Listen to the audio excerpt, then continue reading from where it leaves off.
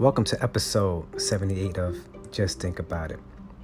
Today's topic, something must die. In order for one form of life to continue in its present existence, another form of life must die. There is no way around it. That's how this story was put together. Many people will consider this cruel and unpleasant.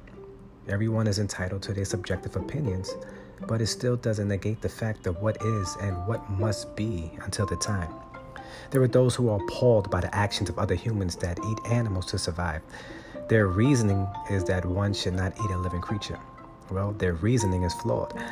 These same people who take issue with the death of animals survive by eating trees and their offspring.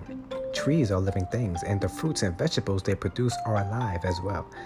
Life begets life. Every life force on this planet must consume another life force to remain in the state of living. This fact is perfectly illustrated in various life cycle diagrams and posters.